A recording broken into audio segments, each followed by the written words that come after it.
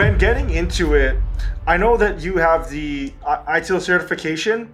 Was that instrumental in where you are today? Could you explain a little bit more about the certification and like how to get it? Yeah. In fact, I'm glad you bring that up because yes, it was instrumental in where I am today.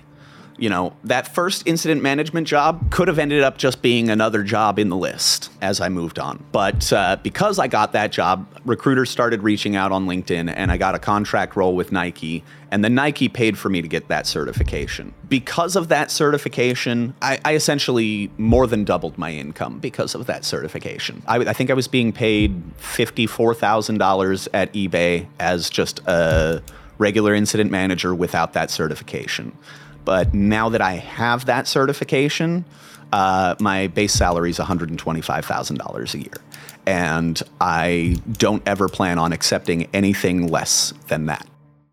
Aloha, folks, and welcome back to Degree Free, where we teach you how to get the work you want without a college degree. I'm your host, Ryan Maruyama, and before we get into today's episode, I did have a couple of things. One, if you'd like to receive a short email every week about different degree-free jobs, degree-free skills, and how to get the work you want without a college degree, go to degreefree.co/newsletter to sign up for our newsletter. Two, one of the biggest struggles that we hear from degree-free people is that they have no network. Just go to LinkedIn and search for Ryan Maruyama, Maruyama. Send me a connection request there, drop a little note, and let's connect.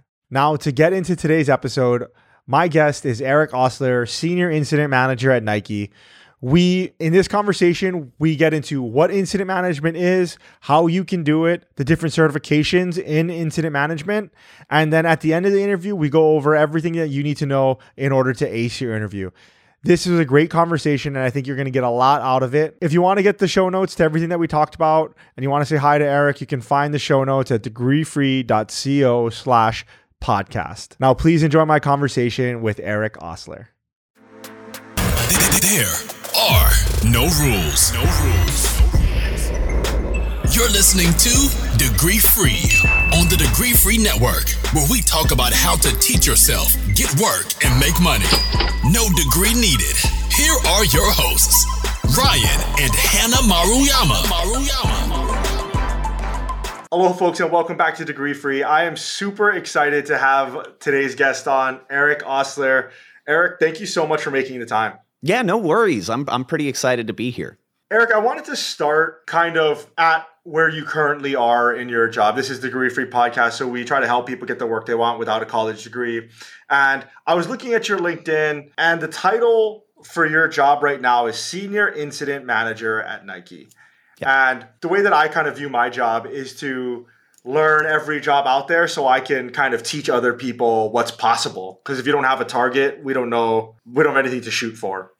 Before I ask what a senior incident manager is, as a layperson, when I think of that, like I go back to my firefighting days. I used to be a professional firefighter, and I think of like an incident commander where we get on like we need to go do CPR or somebody's house is on fire, and we get on scene, and the first person on scene, the most high-ranking officer, is the incident manager or incident commander, and they kind of manage what's going on in the scene.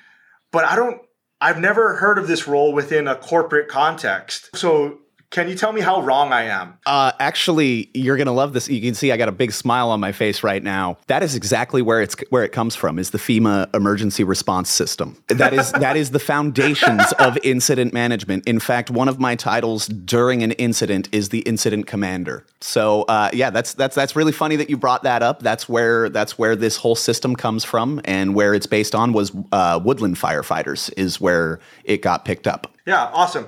And so within a corporate role, like, what does that mean? So for me, emergencies really make sense, right? Because, well, one, I used to live in that world. I was steeped in it. But within a corporate sense, like, what is an incident at Nike that you would have to manage? And is it like an everyday thing that you're doing? It is, yeah. And some companies have more incidents and some companies have less. It all just depends on how the company itself defines an incident. So in a corporate sense, you have incidents and then you have major incidents. Major incidents are where I'm going to come into play. as an incident manager. I do assist on regular incidents, helping engaging teams and getting a hold of people that they need in order to fix a smaller problem, but major incidents are really where I get in.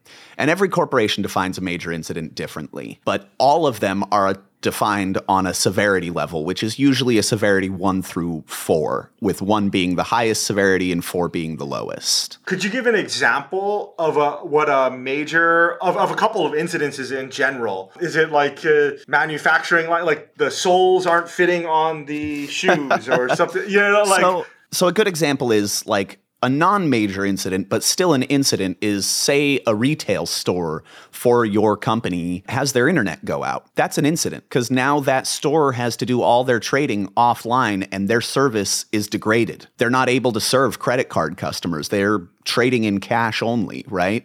So that's an incident, but that might not be a major incident at most companies, but it's still an incident. And then you bring in the major incidents are things like, for example, this is my favorite one. We had a severity 1 last year that hit almost every corporation in the country. AWS had an outage. AWS East had a huge outage. It knocked out Netflix, Hulu. It knocked down Nike.com. It knocked down eBay.com. Like, so many websites were unavailable. It was the great internet outage of like 2021, right? It was right before Christmas, I believe. It was like early December. That's a huge major incident. That's something where I jump in and come into play. And you actually might be familiar with corporate incident managers as well already. If you've ever seen a landing page that has live, like a live RSS feed where they're talking about something that's wrong in their system, and there's a little message there that says, hey, we've discovered that we're having this problem. Our teams are working on it. And then they give you an update later and they say, hey, we have an estimated time of resolution on this to be about an hour or so. We figured out what's wrong. This is what happened. Incident managers write those. We're the people that write those messages. I see. And so it seems like there would be different incident managers. So Nike's a massive company. We'll just use Nike because, since you work there as the example. But like Nike's a massive company and they have their e-commerce arm and all the internet stuff, like Nike.com. And they have their manufacturing, they have their marketing, all of that. And so are there different incident managers for every department? So the IT department has an incident manager, the manufacturing has an incident manager, things like that? Some companies do run it that way. Like, so in my previous role with another company, we had, 2 organizations, the tech organization and the customer service side. And customer service had their own incident managers and tech had their own incident managers. But currently where I'm at with Nike, it's one team. We are one global team and we are 100% devoted to the entire company, which is actually kind of nice. I like to have it over one umbrella because if you split it up like that, you start to build silos, right? And anybody with tech certifications knows you don't want a silo. You want clear, open, and honest so everybody knows what's going on and when it's going on. So I deal with everything from retail stores with an iPad that's not working, all the way up to we have a distribution center that's got a broken conveyor belt and we're losing thousands of dollars an hour on shipping. That is so crazy. I love it because it seems like you have to kind of be a jack of all trades and you kind of have to just understand how incidences in general are managed and then resolved, and just from I'll just go back to my firefighting days. What I used to say about being a fireman was that firemen bring order to chaos. That's very simply what they do. And it seems like with this role, incident manager, it's kind of very similar, just in a corporate sense. So it is. There's so much different that could go wrong from like an iPad to manufacturing. How are you even prepared to respond to all of those incidences? So we have a lot of systems that help us with that, right? So that's the big thing is we set up a lot of systems and run books is what they're called. So in this situation, do this. I do have to point out, incident managers don't fix any problems themselves. We don't do any of the work. Our job is to engage and coordinate the people who can fix the issue. So we have these run books that help us with that, So if I have a retail store that has an internet problem and they're trading offline in cash only, I know these are the people I need to engage and this is how I contact them. And then it's just my job to keep them on task until they complete the resolution. I love that because, and I would have loved that more, depending on, and you were in the military, maybe you could, maybe it was similar for you, but depending on the incident that we were at, sometimes we would have ICs that were not doing what you just said. And they, like, you know how you just said like ICs or incident managers are not supposed to do any of the work. That I've had a bunch that would, while they are trying to manage the situation, also try to do some of the work. And it's like, see, and that's a big failure point. Like you can't even, so here's the my background is a web developer.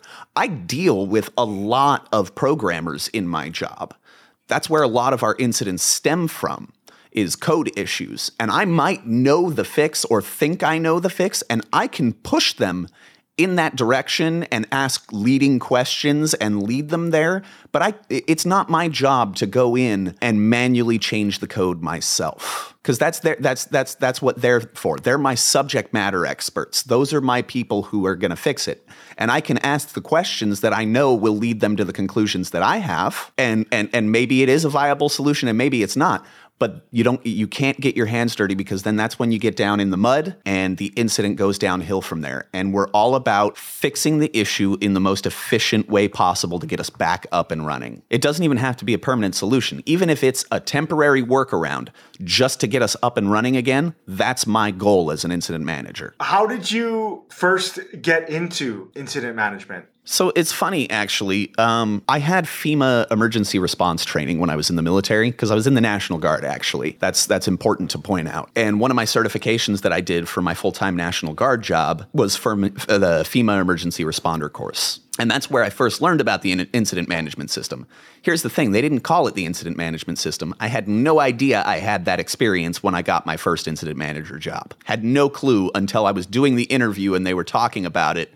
And they're like, oh, well, incident management is based on the FEMA system. Do you have any experience? And I was like, yeah, I do have experience being a FEMA incident responder. But for incident management in the corporate world, I kind of just stumbled into it, actually. It was the dark times, the pandemic, COVID, and I got laid off from my variable data programming job because my company worked for casinos, and casinos all shut down during the pandemic. So we had nothing to do.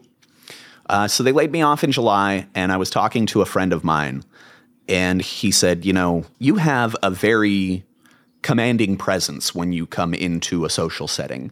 I think you'd be really good at this job that I just got promoted out of. Would you like to apply for it? And I said, yes, because I really needed a job. And that was a contract role at eBay.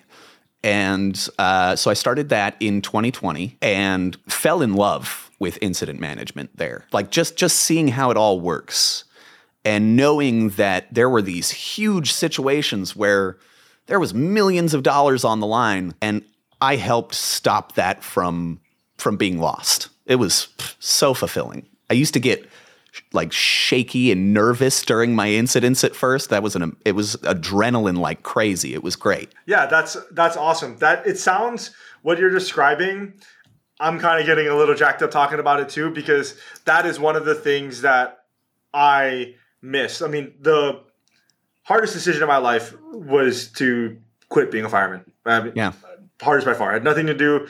I make more money doing this than I had a business while I was a fireman. I made more money doing that, and I could have at any time, stopped. But I ended up moving away. But one of the things, the reason why I miss it, that what you're talking about, that feeling, selfishly, it's that feeling that you get, that adrenaline, but also it's the helping people. And then, I feel better helping people. And then also I'm kind of like, I'm like a child. And what I mean by that is like, it's difficult to see any reaction when you're like writing a blog post on your, but then you're just like, oh, a house is on fire, flames. And then you put water on it, and then it's not on fire anymore. And, and it's like that instant gratification.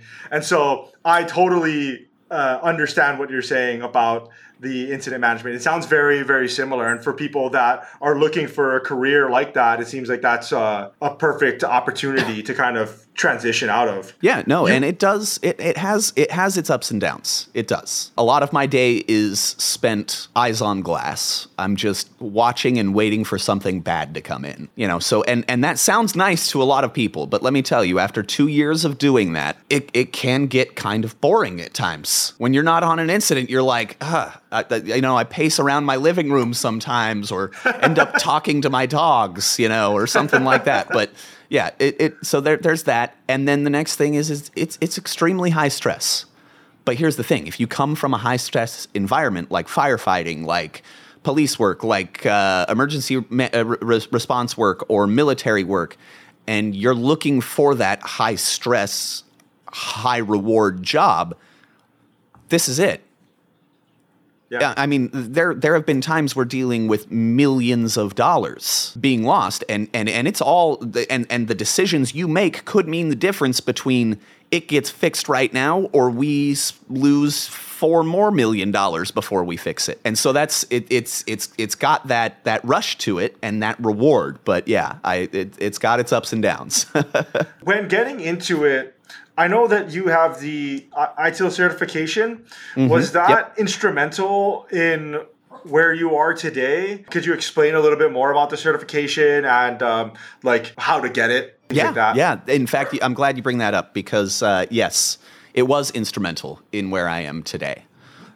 That first incident management job could have ended up just being another job in the list as I moved on. But because I got that job, recruiters started reaching out on LinkedIn, and I got a contract role with Nike, and then Nike paid for me to get that certification. Because of that certification, I essentially more than doubled my income because of that certification. I think I was being paid $54,000 at eBay as just a regular incident manager without that certification.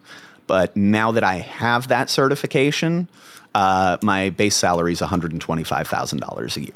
And I don't ever plan on accepting anything less than that. That's amazing. Kind of wanted to dig into your past a little bit because you said something there. You said you were a variable data programmer, or you were in variable data programming? That one's a little interesting. I don't know if that would be the job title everywhere, but that was what they called me at the company I worked for. I was working for a printing company that made direct mailing campaigns. And they had a program that you would use to make it so that the best way is just to say how it works. Okay, so I'm sending coupons to casino customers, basically. And, Customer A spent $5,000 last month, so he gets $500 in coupons this month. And customer B spent $1 million last month, so he gets $10,000 in coupons. But they both get the same number of coupons, they're just for different values. So it was my job to tell the program, or to program the printers basically, on who or how many of each type to print and who they go to. So this customer gets the correct coupon and this customer gets the correct coupon in the mail. I see. And going back even further, how did you get into that? Because I on your LinkedIn also, there's it looked like you got a certificate of computer science. Yeah, let's go back that far in how I got into that. Previous to that, I had been a broadband cable technician for Comcast. That was a good job after the military, but it was just as hard on my body as the military was. I broke my spine a couple times, shoulder blades, I broke wrists, fingers, toes. It was beating me up. I was 26 years old and felt like I was in my 50s when I got out of bed. I'm popping and creaking and... So I decided to go back to school, and I looked up. I wanted to get into coding because a good friend of mine was a self-taught programmer. He had I don't know if it was a PhD or a master's in mathematics, but he had really high mathematics degree. Didn't work in that field. He was a programmer, and he taught himself. And he said, it's great. I make tons of money. He drives brand new Tesla. He owns 2 houses. Guy keeps joining startups, and those startups keep getting bought off by big alphabet companies and FANG companies and stuff like that. And I'm like, wow, this guy is loaded. I got to do what he does. So I looked up certificates to get, and I found a coding boot camp to go to. And that was rough. 6 months of the fastest paced learning I've ever done in my life. But I did graduate that. I got out of there. And I got my first coding job, and then I was looking for increased pay because my first coding job, they were paying me a flat salary of $1,800 biweekly, I think. And I was talking to my uncle about it, and he says, oh, well, now you've got coding experience. My company is looking for a variable data programmer, and I can pay you about $50,000 a year, I think it came out to like 48. And in my first programming job, I think I was making 41. Total. And so he was like, yeah, I'll put in the word and we'll get you hired. And that's what happened there. And that's how I got into variable data programming, really, was getting that boot camp done, though. With the boot camp, like, that's one of the things. There's so many ways that you can learn how to program, and you can do it for free. You can kind of take a course, or you can kind of do a boot camp, right? Like, that's kind of the way that we... Those are the ways, yeah. Right, that we think about it. And what was, for you, the boot camp seems like it was worth it. I guess for those that are on the fence about boot camps, what would you say for them to warn whether they should or shouldn't do it? Like, what should they know prior to going into one? It's tough. It's really tough. It's fast-paced, extremely fast-paced. I was in a part-time program, a part-time boot camp so there's usually two types. There's a full-time and a part-time. Full-time, you're there 8 hours a day for 3 months, and then you graduate with your certificate. Part-time, you're there 6 hours a week for 6 months, and then you get your certificate, okay? And every week, you're building a program. Your very first week in the boot camp, you're writing a program before the end of the week, which is just insane, right? So here's the thing. If you can't hold yourself accountable to learn it on your own, I think a boot camp is great, because first off, you have to pay for it. So now your money's on the line. So that's a good motivator. And the second thing is you're going to make a lot of great friends in the boot camp that are also going to hold you accountable. And they're going to keep you, and when you're down and you're struggling and you're having a hard time, you're going to call them up and be like, I'm thinking about dropping. And they're going to say, no, you can't drop, because if you drop, I have to drop, and that's what'll happen. You'll have people to hold you accountable, and you'll make it through, and you'll make great friends. I'm still professionally connected and socially connected with a bunch of people I went to the boot camp with, and they're all really great people. That is something that we say the same thing, right? And it's putting your money where your mouth is, basically, and just basically paying for one, like you said, a huge one is just having an accountability partner or an accountability program to make sure that you are doing what it is, because it's so easy for me to just be like, oh yeah, I'm speaking from personal experience, like oh, I'm gonna go and learn how to do HTML today, or every Wednesday I'm gonna do HTML, and then I will skip it because I would rather watch the baseball game or whatever, do anything else. You know what's funny about that is freecodecamp.org, right? Even though I know how to code now, I still haven't gone back and finished it all, because I tried 3 or 4 times before I went to that boot camp to do the free code camp stuff.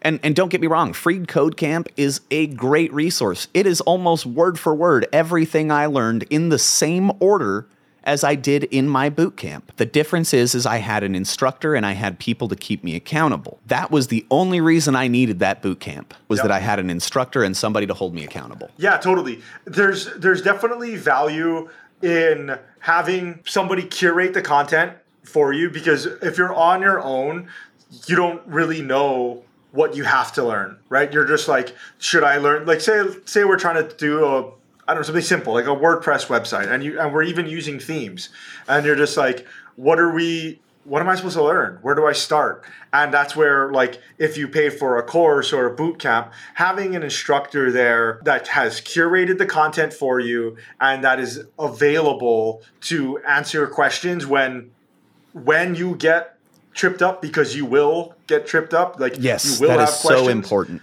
Whereas, like, the alternative, which can be done, and lots of people do it, is you just have to find the Discords where you can join and ask this really specific question. Stack Overflow. Discord, Stack Overflow, 2 great resources. I even used those during my coding bootcamp as well. And I completely agree with you. It is nice to have the instructor there, because when I was doing the free code camps on my own, I'm reading about Python, for example. I tried to learn Python, and I'm reading about variables. I didn't know what a variable was. I didn't know what I needed a variable for. Those are the kinds of things you're going to learn in the code camp, right? I need a variable so that I can build, functions and do things, right? I need to define my data so that I can use it. You need to be able to ask those questions. I knew nothing about computer logic going into that course, and now coming out of it, I graduated in 2018, so that's 4 years IT career now. Yep, amazing. I kind of wanted to hone in on here is for people listening, this is a common theme that I've seen with people that have come on the podcast, but also personal friends, where they will go and either take a boot camp or learn how to code. And learning how to code is such a ethereal term because it really is, yeah. Right? There's so many different languages and everything like that. But we'll just say they learned how to code, and then they got their first job, and then that was just to get their foot in the door in tech. And then they went and they switched to all over. That is the key with tech. That is the key. Your first job in tech is just your foot in the door, right? You get that first coding job. Here's the thing, going back to the ITIL certification, because I feel like we just barely touched on that. Getting your foot in the door is really important, because once you are in the door, this is going to start happening to you. I get 40 hits a day on my LinkedIn on message requests from recruiters that want to talk to me about giving me a job. I don't look for jobs anymore. Jobs come to me and I make my terms. And once you're in the door in IT, that will start happening to you. And it's not going to be 40 hits that first night, right? Or that first little while. But you get that IT job and you're going to have a recruiter reach out maybe once a month, and then maybe once a week, and then maybe every day. And then next thing you know, you've got recruiters in your inbox like crazy asking you, hey, do you want this job? Hey, I was looking at your LinkedIn. You look like a great candidate for this. Do you want this job?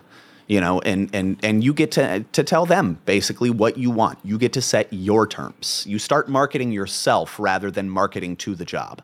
That is such an important point, because for a lot of people that are listening to this podcast, that is a fever dream right now, right? Like for most people listening to this podcast, they're trying to go through a major transition, whether it's deciding whether or not to go to college, or they're teachers or nurses. They're a little bit older. They've been working in a specific industry for a while, and they're trying to make a major change. And they can't even dream. They've been applying, and they can't even dream of having your phone like ding, ding. But, just to know that it is possible, and there are the steps to take. And coding is just one of those steps, right? It is, yeah. Not everyone has to become a coder. Like I tell my friend's story a lot. He did the same thing. He was a marine biologist. Okay. Yeah. He was a marine biology major, and then he was an actual marine biologist, but it didn't pay a lot at all. No. And then he went to a coding boot camp for I think his was 6 weeks or something like that. Yeah. 12 weeks, I don't know, something like that.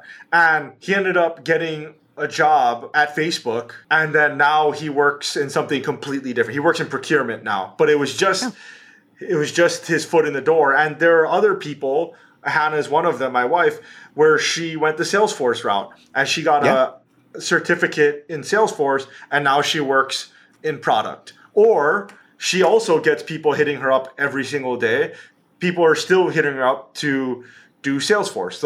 And I'm sure you can kind of do the same thing too, right? Like incident manager, and you could also jump back into programming if you wanted to as well. Exactly. Yeah. It's all about rounding out your skill set, right? And once you get into tech, you'll find that in the tech world, most major tech companies encourage you to learn about all of the other aspects of tech. I am encouraged to get as many certifications as I want in any place, and they do tuition reimbursement.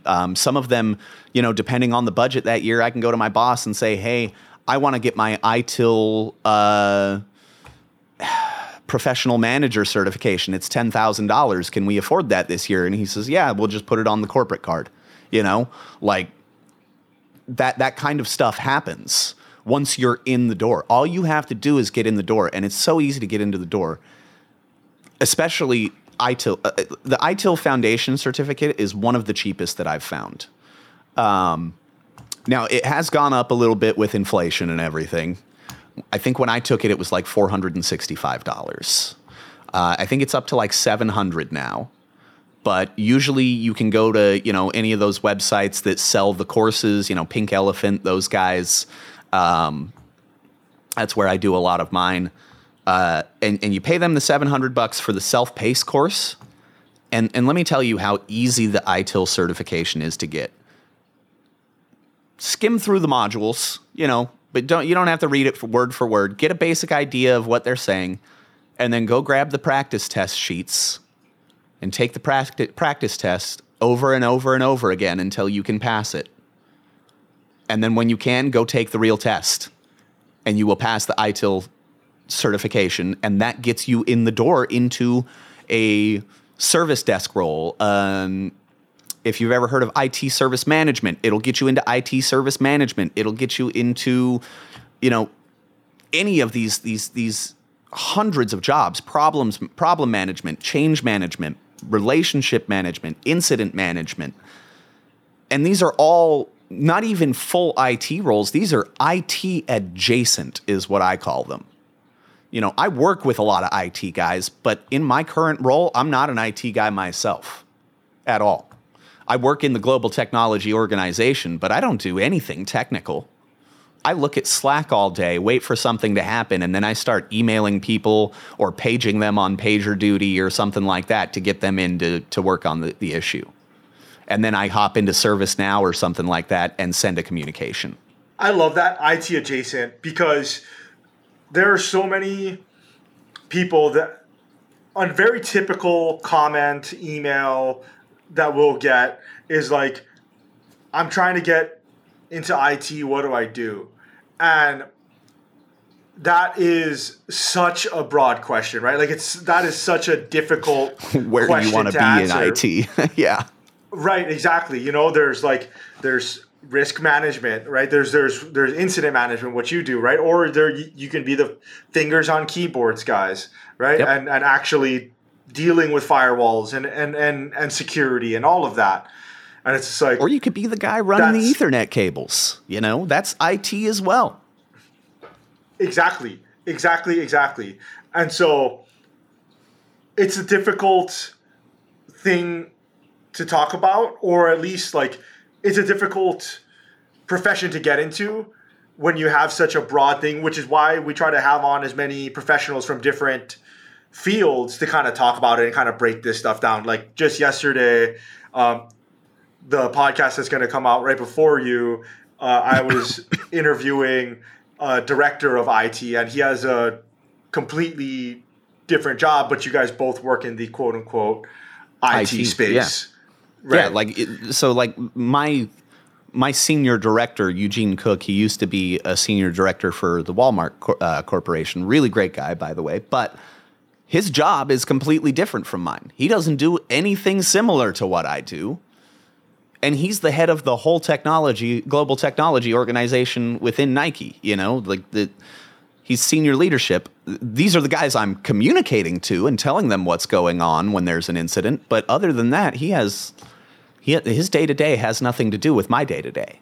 I wanted to kind of change gears here and kind of talk a little bit about the future and what you see for yourself. Like, now that you're a senior incident manager at Nike and you're making, good money, $125 a year, where does a senior incident manager go? I guess if you're taking a traditional path, and are you trying to walk that? So I am trying to walk kind of a traditional path, but that's kind of a loaded question. Well, not even a loaded question. There's just so many answers. Because the traditional path is really anything from incident management. I can go anywhere I want in the organization with my ITIL certification. If I want to move into problem management, I can do that. If I want to go into change and release management, where I'm dealing with, engineering teams that are coming in and saying, hey, we want to make a change to this program, and I've got to verify that they've done their work and stuff I can do that. If I want to move up to a managerial position, I can do that. There are so many things. And now I do want to take I want to take the traditional ITIL path, though. I think that's a better way of putting it. So not as an incident manager, but as an ITIL professional, I'm taking the traditional ITIL path. My next step is this year I'm working on getting my ITIL Managing Professional certification, which is the highest level certification you can get within ITIL. That one is very spendy. I'm using my tuition assistance for that. A minimum price self-paced course is about $3,000. But that includes my testing, that includes all my training materials, and I think that's like 5 certification tests, because there's 5 certifications I have to get the Managing Professional certification. Once I get all of those certifications, I plan on moving into either a managerial or junior director role is what I'm looking forward to. I'd like to, the Eugene Cook that I was just talking about a little bit ago, the senior VP or director of our division, I want his job someday. That's where I want to be. And so I'm going to keep using these certifications to take that path and become an executive, hopefully at Nike or another major tech organization. Awesome. With kind of getting into incident management and your role now, we kind of touched on the ITIL certification, and you could definitely get that and definitely suggest getting that. But as far as other skills, like, are there different hard skills or soft skills that people should be kind of focusing on getting? Yeah. So there's a few things you're gonna need to know. You'll need to be able to use basic email and communications tools. That's important, but I think we all kind of have that these days. But really, you got to work on managing your own emotions. This is important because things can get heated very quickly. So, for example, just yesterday, I engaged a team, and apparently I didn't take the right route to engage them that they like, but I have run books. And so I go off my run books, and they popped in and one of their guys on their team said something that was really passive aggressive, because you are dealing with people and people do that. And I thought my head was about to explode. I typed out about a 2-paragraph Slack message going off on him. But here's the thing. I work on my emotions. So I highlighted it all and I deleted it and I said noted. That's important. You need to be able to control yourself and your emotions and stop yourself from doing things like that, because there will be times you want to do that as an incident manager. It's a high stress job and you're dealing with a lot of people from all around the world. I work in an organization that's global.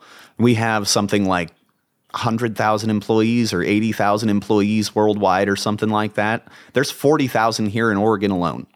You know, I mean, we're a huge corporation, and I'm dealing with people of all different backgrounds from all over the world. And so you kind of have to be able to check yourself. So that's something you need to work on. Be able to check yourself. You know, stay professional at all times. Be firm but professional. That's the other thing. Work on being firm. When you say something, you're the incident commander. You say it, it goes. One of the things they teach you in the ITIL best practices is that the incident commander during an incident is the highest ranking individual in the company. It doesn't matter who they are. It could be the 22-year-old kid who just barely got his first incident manager job, or it could be, you know, the 35-year-old veteran incident manager, or the guy who's been doing it for 20 years. Doesn't matter who they are. During an incident, they are in charge. And so if you are that incident manager, you need to act like you are in charge. Okay, so it does take a certain personality type. You can't be very timid with people, because engineering teams and stuff like that, they're going to come in and try to take charge and take control of your incident. But, you know, it reminds me of a time in one of my roles where I had to tell a senior director to basically get off of my Zoom call. And me, I was a lowly little, I was a contractor at the time. I didn't even work full time for the company. And I had to tell a senior director to get off of my Zoom call. But you have to do it in a professional manner. So, basically they jumped in and started barking orders and asking questions. Lots of questions. So as an incident manager, I have worked on my speech and my people skills over the years, and I knew exactly what to do in this situation. What I said was, hey, sir, it's great to have you on the call. Currently, we have everyone engaged that we need, and we're doing everything we can to get this fixed as fast as possible. Now, I understand you have a lot of questions, and you have a lot of things that you want done. So, if you'd like to take over this call, I will gladly hand you control of this incident and you can run things. But if you want this fixed in a timely manner as fast as possible, I'm going to ask that you save your questions for the end of the call or leave the Zoom call. And he was like, oh. And as a VP, he's not used to being talked to that way. And so he kind of stepped back and was like, oh, well, I see you've got things under control then. All right, I'm sorry. And then he dropped off my Zoom call. So you have to be firm like that with people, and you have to know when you can and when you can't be firm like that with people. Because, I'm not going to say that to John Donahoe, the CEO of Nike, if he jumps on my Zoom call. I'm going to say, hey, boss, so this is what's going on. We've got these teams engaged, and this is what they're doing. This is what we think is the best way. Again, I'd gladly give you control of the call if you'd like. Otherwise, if you could just let the engineers get their work done, so that was much more polite because that's the CEO, and you got to know who you can be tough with and who you can be firm but not tough with, I guess, if that makes sense. That's great, because one of the things that we basically preach, I'll say, is the importance of soft skills. And one of the biggest threads, the largest thread throughout all of the jobs and all of the guests that we've had on, is that soft skills matter. And you can learn the industry specific things, and just like what you were saying, your run books. Yeah, you can learn that stuff. Learn all of that. Yeah. But speaking, communicating, interacting with people, even if you work at a really low touch point job, like maybe you are, laying Ethernet cables, or maybe, you're working a server room or something like that. Eventually you're going to have to send an email. Eventually you're going to have to Slack somebody. And just knowing how to address people is invaluable in any career. No, it really is. If you can take, if you have, some rough soft skills and you recognize that, and you can take some classes or read some books to help you develop them more, that's really important. Another thing to work on with incident management is a lot of companies. I'm very lucky where I'm at. They don't care if we put out the same update every 2 hours, because we are on a schedule of when we put updates out. They don't care if we repeat our updates and say, hey, the teams are still working on it. We don't have an estimated time right now. Sometimes I don't have to change a communication at all except to update a couple of numbers. Other companies do not like to receive the same message twice in a row. My first company was like that. So creative writing. If you can say the same thing 5 different ways, you're a perfect fit for this job. That's really important for some companies, is being able to say the same thing with 5 different sentences, completely different sentences. Because you got to think, the communications that you're sending as an incident manager are going to VPs, directors, CEOs, CTO, all of the big C-suite people. And some of those people do not like to read the same thing twice in a row. So they want you to come up with something new. So instead of saying, hey, the teams are still working on this, say, while the teams are continuing to do this, this is what else has been happening. And then just, put in a bunch of stuff that really they probably won't understand anyway.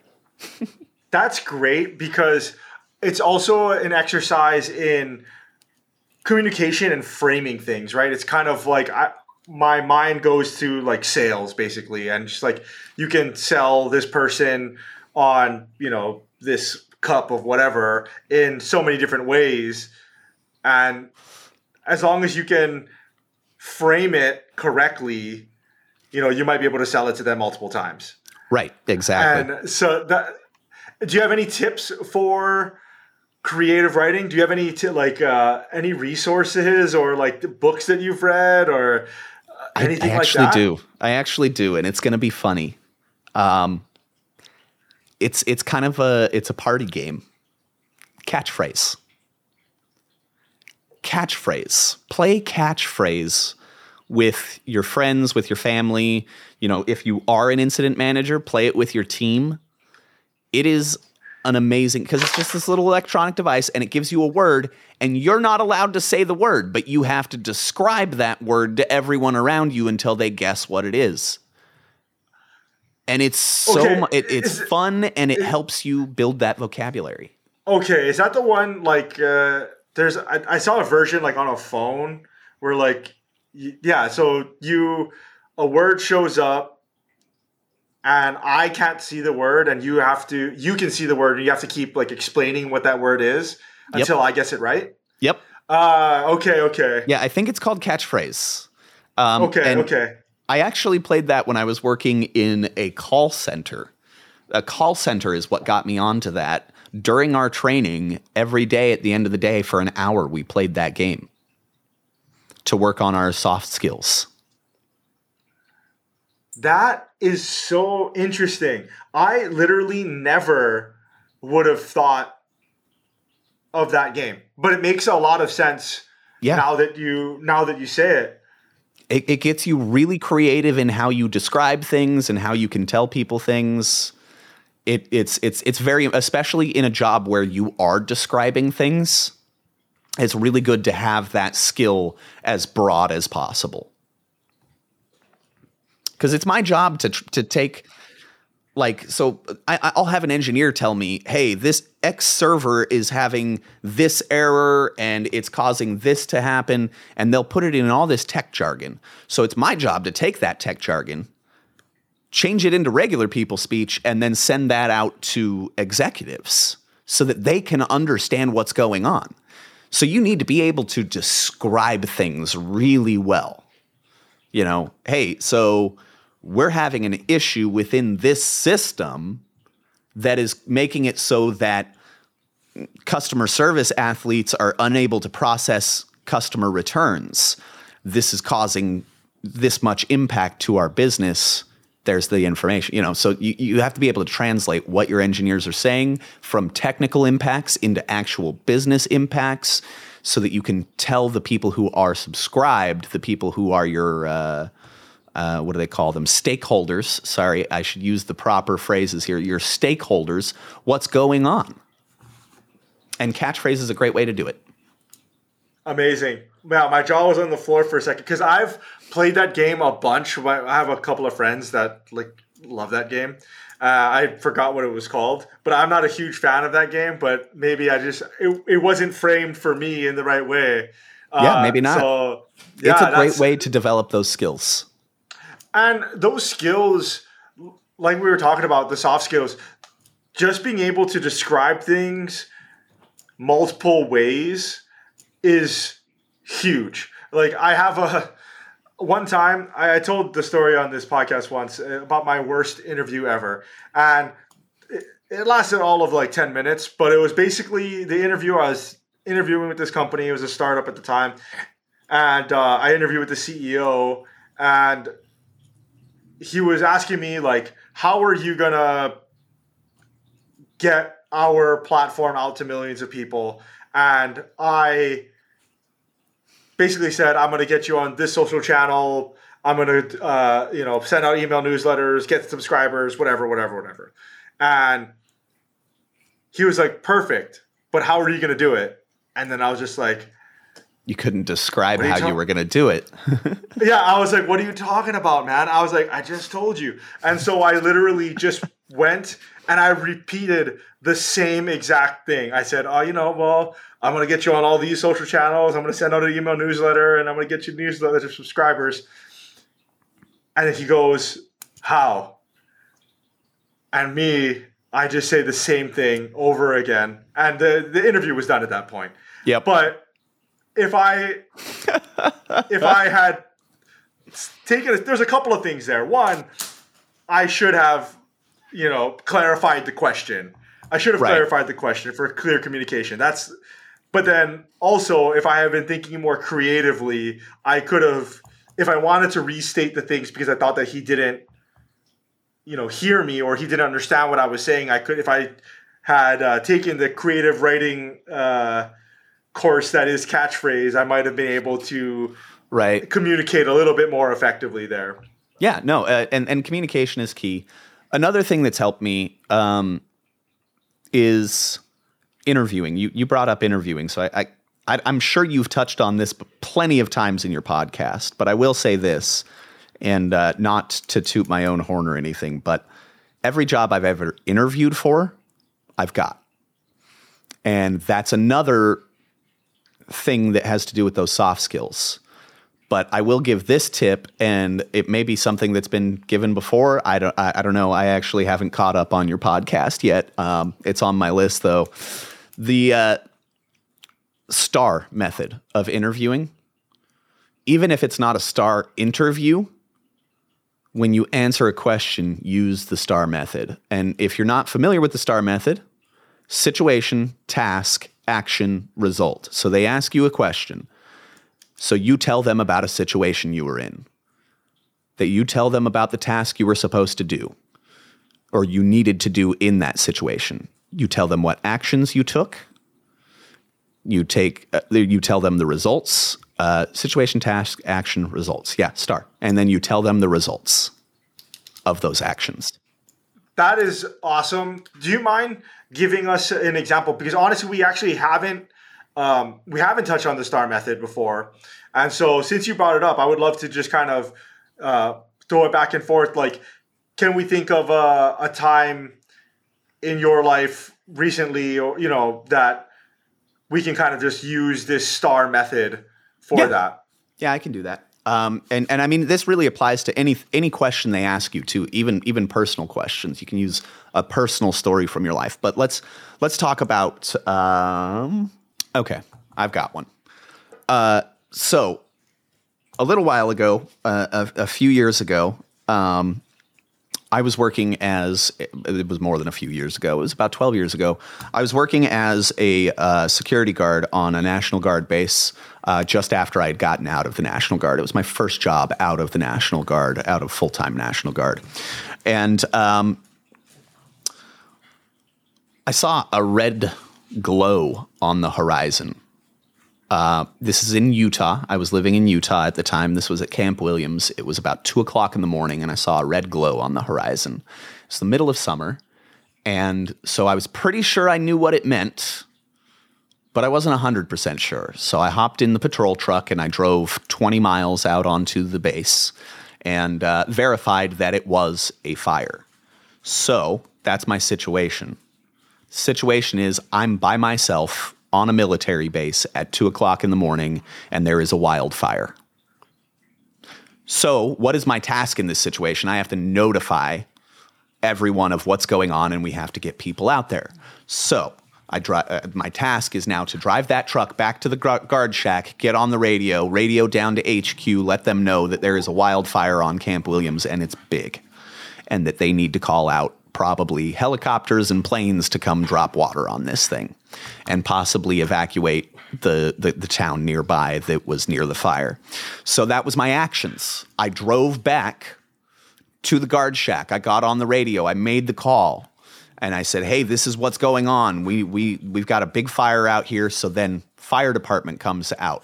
This is the results. Fire department comes out, starts fighting the fire. We get wildland firefighters out there. We get planes, we get helicopters. They evacuate part of the town. But because of my actions and early notification, the houses that were at risk of burning did not burn down.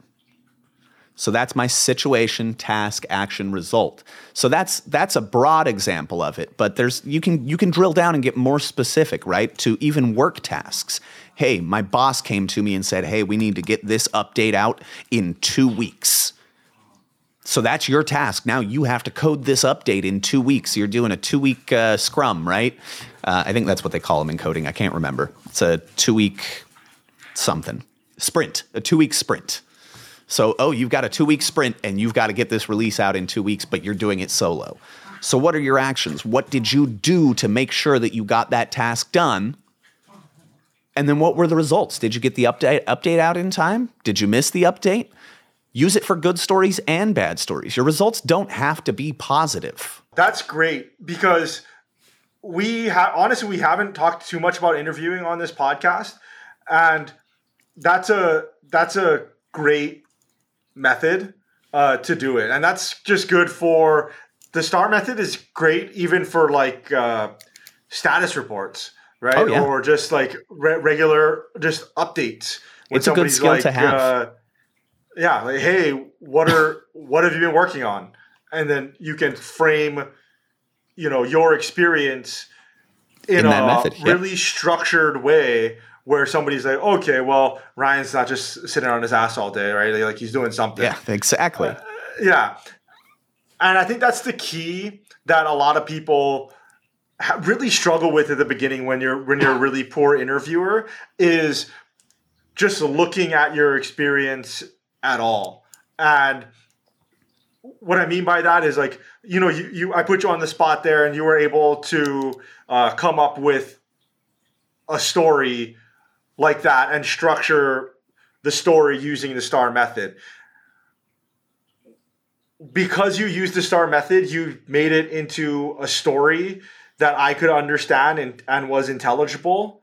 And it was People easy to love follow. stories. Right. Yeah. People love stories. I was there with you the entire time. Anybody listening to you, we were in the truck with you, right? Like we saw you drive back to the guard shack to alert everybody. Yeah. And that is one of the best ways to interview, rather than just like saying, "Oh, well, I'm really good at communicating, and I did it this one time in this way." So Yep. thank you, that. And I was going to say one more thing. If your interviewer is asking the questions in this format, tell me about a time you did X. They're looking for you to use the STAR method. That's what they want from you. If they say, tell me about a time you did this. That's the last thing I've got. Yeah. That's on that. That's perfect.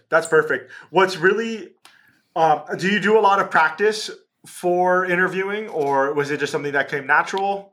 It came natural at first, but now as I've gotten older, I do practice. I run a mock interview with myself or a colleague or a friend the day before. I'll run a mock interview, and then 2 days before, I actually prep my answers. I don't know what the questions are going to be, but I start thinking about my work history and I say, okay, what do I want to bring? What do I want to highlight in my work history? Because a lot of your STAR answers can be applied to multiple questions. So you just have to remember the stories, and you got to say, oh, I remember this one time this happened. So you write that down in a notebook, and then you practice telling that in the situation, task, action, result method.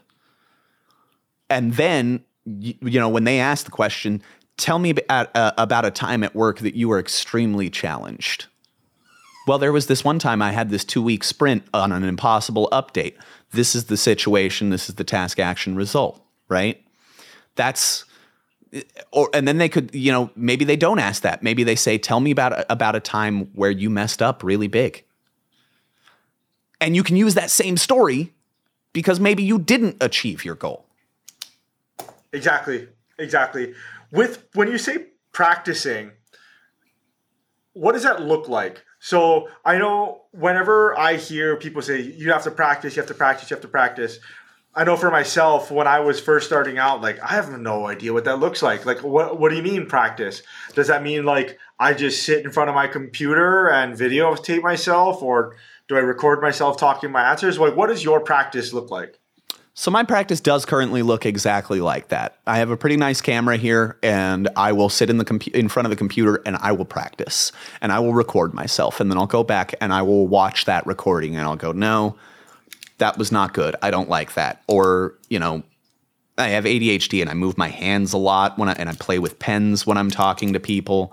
I make sure during part of my practice is cleaning up my workspace if I'm interviewing from home, making sure there's nothing here that can distract me. I don't want anything, I don't want to be sitting there going like this, flipping a pen in my fingers during an interview. I want to be sitting like this, looking at my camera, talking to my interviewers, because it makes them feel like I'm making eye contact with them and I'm there in the room with them. So part of my practice is making sure that my space is comfortable for me. The next part is recording my own practice interviews. I'll hop in Discord with a buddy. I'll give him a list of 10 questions to ask me, and I will record myself with OBS or something like that and make a video of me answering those questions. Another thing I do during my practice is come up with questions for my interviewer. And I know a lot of people do the whole, oh, well, you guys have been so informative, I just don't have any questions. Don't do that. Always ask a question. At a minimum, the question you should be asking is, was there any point in the interview or anything that I said that maybe didn't sit right with you or didn't answer your question well enough that you'd like me to go back and touch on? And then they go, oh, yeah, well, there was this one thing. Or they might say no. And then you would say, if they say no, you say, great. So, as long as there's not a more qualified candidate that comes along, you would feel comfortable hiring me today? And that puts them on the spot to let you know as well. Now, that's a bold one. That's a bold one. I've only used it twice, but I was sure I had the job at that point. I love that.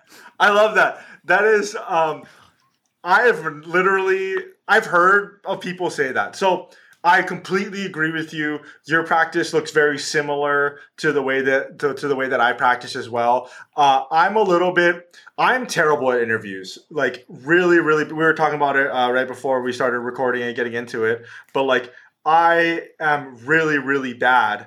And so my practice is a little bit more structured where I will literally the first, if you go to those lists of most frequently asked interview questions, those top 10 or 25, tell me about yourself, when was a time, what are your strengths or weakness, I will literally go and type out my answers in a Google Doc first, and then try to, word for word, I will type it out, and then I'll try to read it a bunch of times, edit it, and then I will then go to the camera, and then you can't say it word for word at least I can't. I'm not that skilled enough to make it sound like conversation, but I have to memorize the essence of what I'm trying to say and then say that. As far as questions go, I always try to ask questions, definitely. I've never been so bold as you. Like I said, I've only done that one twice, and I was pretty sure I had the job. But here's the thing. That first question, you should really be asking that every time. Is there anything in the interview that I said or that I maybe didn't expand upon enough that would keep you from wanting to hire me, or something along those lines? Basically, just ask them, did I interview well? And what could I have done to interview better? So in those situations, and so let's say that they said, yes, we didn't like this one's, or we have a question about, or I mean, not a question, because you can answer that in a rebuttal, but if you're we didn't like what this portion, what do you say to that? You're going to say, hey, well, then if we have time, I would love to expand upon that for you. I would love to talk more about that and maybe clear that up. That's the whole point of the question, is to see if there was anything that didn't sit right with them. And if it didn't, now you can go back and you can, try to explain a little bit further. Maybe they didn't understand the point that you were trying to get across. Maybe they did, and they're still not comfortable with it. And that's okay too. That's okay too, because they're not going to like all of your answers to everything.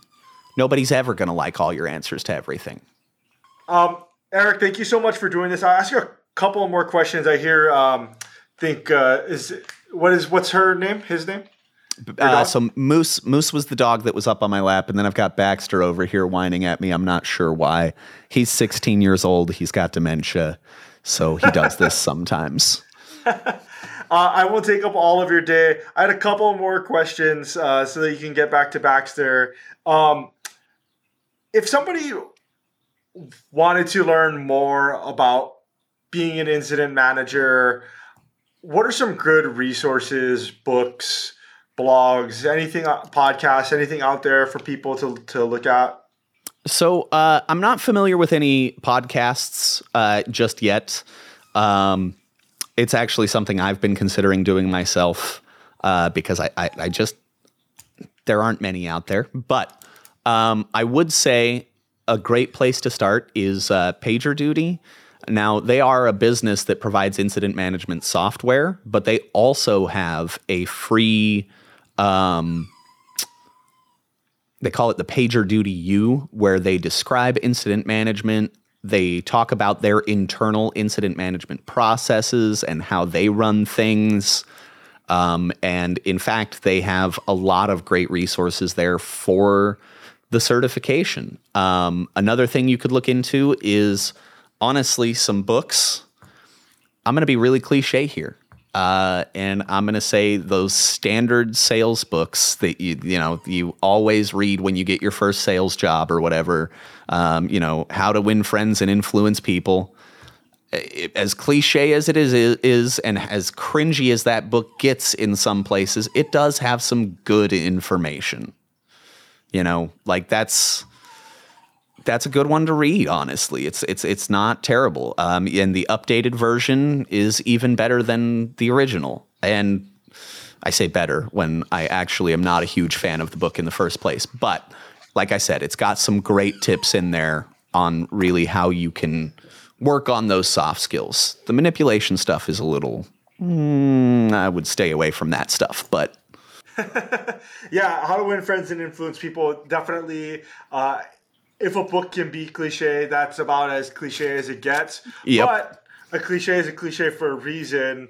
And, right. There are a lot of really good nuggets for people, as you said. But yeah, Eric, for people that would like to know more about you and follow along in your career, where can I send them to learn more about you? Oh, okay. Well, of course, I'm on LinkedIn. I accept every request I get on there.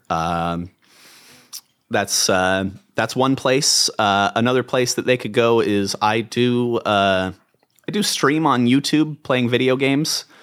It's just CATR3E is my handle on there. You're welcome to stop by. I will say that it's probably adult because of explicit language. We don't want a lot of children coming by, and I don't want to offend any parents or anything like that. But I do get pretty heated when I'm playing video games sometimes. It's where I let out that incident management stress. So there's that as well. And then I will be launching here in the next 3 months. I'll be launching my new podcast, actually. It's more of a fun podcast, like an entertainment one. It's called Hey, Check Out These Nerds. So watch for that to drop within the next 3 months or so. Sounds good. And then for your YouTube, that was CATR3E? Yeah, CATR3E. That's me on every platform. I'm on TikTok. I'm on, I guess I forgot to mention that. TikTok, it's PK_CATR3E. I changed my name on there a while back as a joke, and then when I was able to change it back, somebody had stolen my handle. So it's PK_CATR3E on TikTok. Got it. I will have links to all of that in the show notes for everybody. degreefree.co/podcast. And Eric, thank you so much for the time. I really, really appreciate it. No, thank you very much for having me. This was a lot of fun. This was a great time. And, if you ever want me to come back and chat about other stuff or the same thing again in the future, you let me know. I will be here. This was fun. All right, Eric. Thank you so much. Have a good one. Thanks so much for listening, everybody. Before you get out of here, once again, if you haven't already, please connect with me on LinkedIn, Ryan Maruyama. And if you haven't subscribed to our free weekly newsletter, just go to degreefree.co/newsletter and put your email in. If you guys enjoyed this episode, please give us a review wherever you get your podcasts and share this with a friend. Until next time, guys. Aloha.